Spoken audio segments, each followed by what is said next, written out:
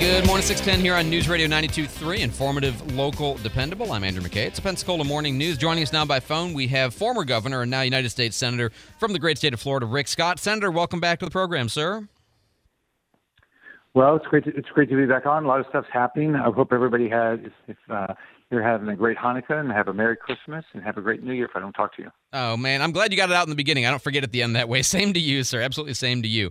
I know you are well aware about the hearing that took place in the House last week with Harvard, MIT, and University of Pennsylvania presidents who gave these abysmally incompetent answers to questions about anti-Semitism and bias on campus. The big clips that made the news are interesting, but the rest of the 5 hours is devastating. I watched the whole thing. It's amazing. You've now got a bill, the Stop Anti-Semitism on College Campuses Act, designed to, deprive funding to schools that aren't doing enough to combat anti-Semitism, like Harvard obviously is not, right?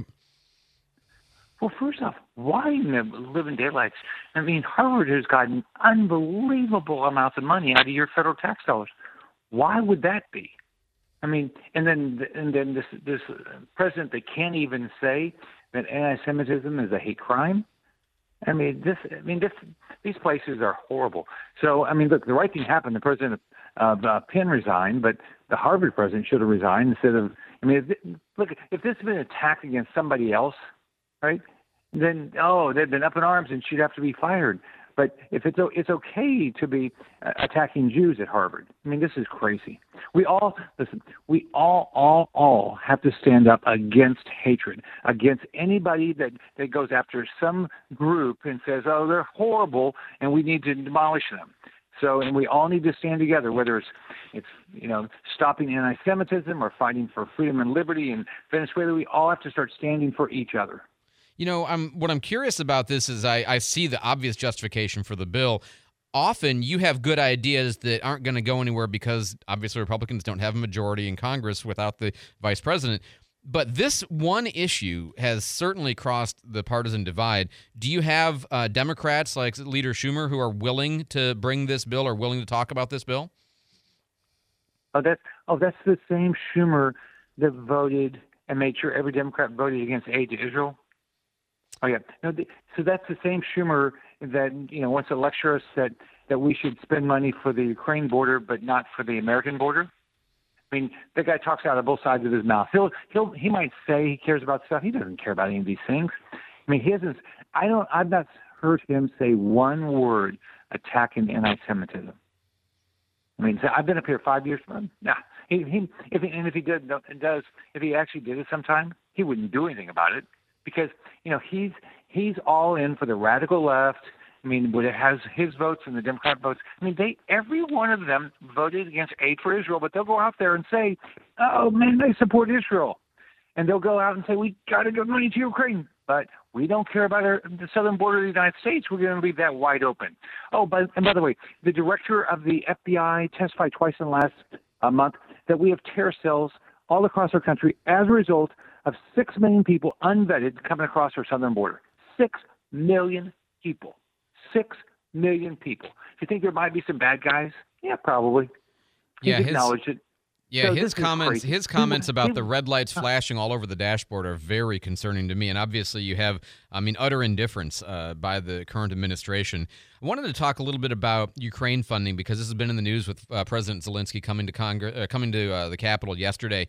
I find myself a little baffled by the argument against funding Ukraine because it seems to me like we're letting them use our money and munitions which we make on our soil, which means jobs on our soil, in order to fight our enemy but putting their own soldiers at risk. This seems like an obvious no-brainer to me, but I'm not quite sure where you are on the issue, and will there be more Ukrainian funding for munitions authorized? So first off, I've supported Ukraine funding, and Zelensky did a great job yesterday. You know his problem? The President of the United States. The President of the United States does not care. If he cared, he'd know what the rules are. The rules are I think there's enough support to pass Ukraine aid, at least the lethal aid, maybe not humanitarian aid or maybe not aid to pay for their pensions, but at least for lethal aid, there's enough support. But guess what? We're not going to do it if we don't secure our border. It's not going to happen. We're not going to keep letting millions of people come across our southern border unvetted every year and then to say, okay, but we're going to go focus on Ukraine's border. It's not going to happen. I feel sorry for you. I feel sorry for Zelensky. I feel sorry for the people of Ukraine. I want Russia to lose. But we've got to get our southern border open. Closed. We've got to close our southern border. It's got to happen. And so, but just as a standalone issue, because the border is so important to you, you'd be unwilling to support Ukrainian funding on its own, even though on its own it's justified? Oh, absolutely. I'm going to tie it together. I mean, it's the only way it's going to pass the House or the Senate. It's got to be tied together. I mean, I think we need to, continue to look at lethal aid. I'm so disappointed in this president. He should have been giving them, way more support early on. They wouldn't be where they are now. We need to give them air support. That's what what Zelensky talked about yesterday. But what I don't get is, okay, so why doesn't Biden care? If he says he cares about Ukraine, which he says he does, why doesn't he care about our southern border? I've got to worry about American citizens dying as a result of terrorists. And you would think the other argument could be made as well, right? That if you really care about Ukraine, then help us with this other thing that you're supposed to care about, too. It seems like that argument works in both directions for cooperation. It's the only way we're going to have a chance to get our southern border, secure. It's our only shot because this is a lawless administration. Think about it. With the same laws, Biden or Trump secured the border. So Biden has just decided not to enforce the laws. So this is all got to get tied to the number of people crossing our border and staying goes down, period. It has to be tied to that. And we can. What I don't get is this is a no-brainer. But Biden won't even, he'll go on television and say, I'm open to having conversations. But behind closed doors, he's telling us where to go. Go jump in the lake. I'm not doing anything. Very, very concerned about our Navy capabilities as we move in the future versus China. The two things that I want to ask you about that concern me, number one is I just don't see us investing in the kind of basic infrastructure like shipbuilding, shipyards, maintenance, and repair. All of those things, we are way behind them, and that's meaning that our declining is accelerating. That's the problem. And, of course, you know this. The other one is that when the Pentagon brings forth its budget, $800 billion-ish, then stuff they didn't even ask for to the tune of, I think, about $80 billion gets added in after the fact. That seems like a massive waste of money by, people asking for things that the Pentagon themselves doesn't even want. Your thoughts? Well, first off, part of it is you're right. There's people that get things in our authorization bill, the National Defense Authorization Act, that just to take care of their states, and that's wrong.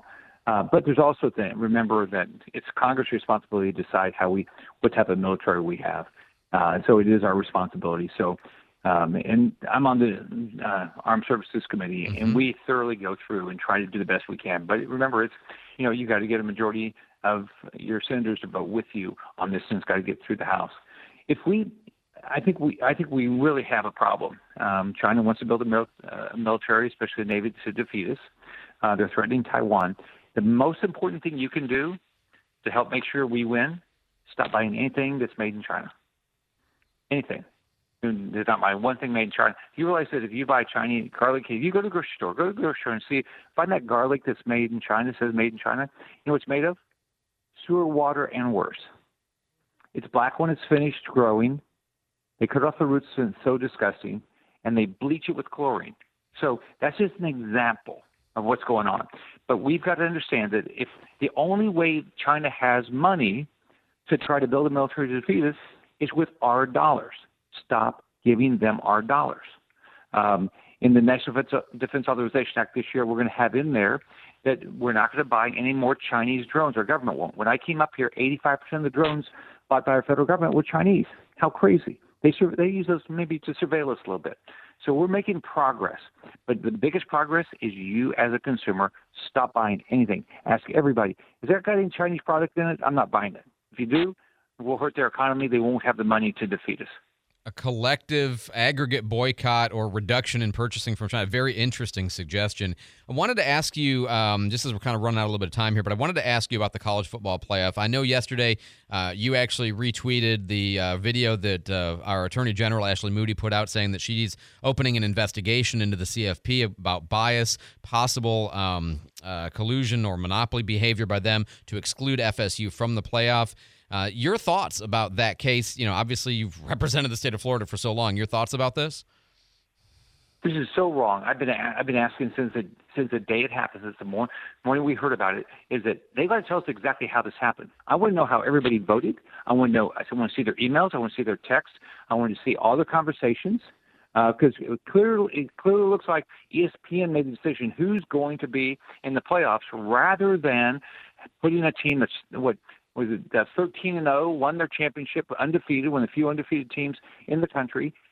In the playoffs. How do they? By the way, a week before they're number 4, they win their last game, they win their championship, and then they get demoted. How can that happen? Because they wanted somebody else in the playoffs. That's how it can happen. So let's just have transparency. We'll find out what happened here, because this cannot happen again. This is so unfair to everybody involved. Yeah, no, I mean, I completely agree with you. I feel like it's an injustice, not just economically against FSU, but against sports in general, because the rule is you play the games, not what the computer simulation tells you who's the strongest or whatever, all of that kind of stuff. Last thing I think we'll have time for is, I've asked you before, but I don't know if you've had a chance to work on it. A crazy scheme has emerged out of Alabama to rebuild the I-10 Bayway between Mobile and Spanish Fort, and turn it into a toll road so that anybody using I-10 going across the water would have to actually pay a toll. I thought we had defeated this, but it has come back. AlDOT is committed. It seems illegal to me. I don't know how you turn an interstate into a toll road, but have you had a chance to look into that yet, or find out what's going on, or whether that's even allowable? So first off, I will do everything in my power to make sure that does not happen. Thank you.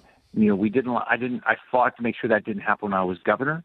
It never happened when I was governor. We never allowed the federal government to change any of our federal highways into toll roads. They could add a managed lane to increase the traffic on the free part. Right. That's it. So I'm on a fight to make sure that doesn't happen. Okay, great. Yeah, as you say, they can add one, that's fine, but to replace and require a toll, that's the crazy part. Yeah. No. Senator Rick Scott, as always, thank you so much for the time. Thank you for representing our state. And as you said at the beginning, have a Merry Christmas and a Happy New Year, sir. All right, you too. Have a great day. Bye-bye. You bet.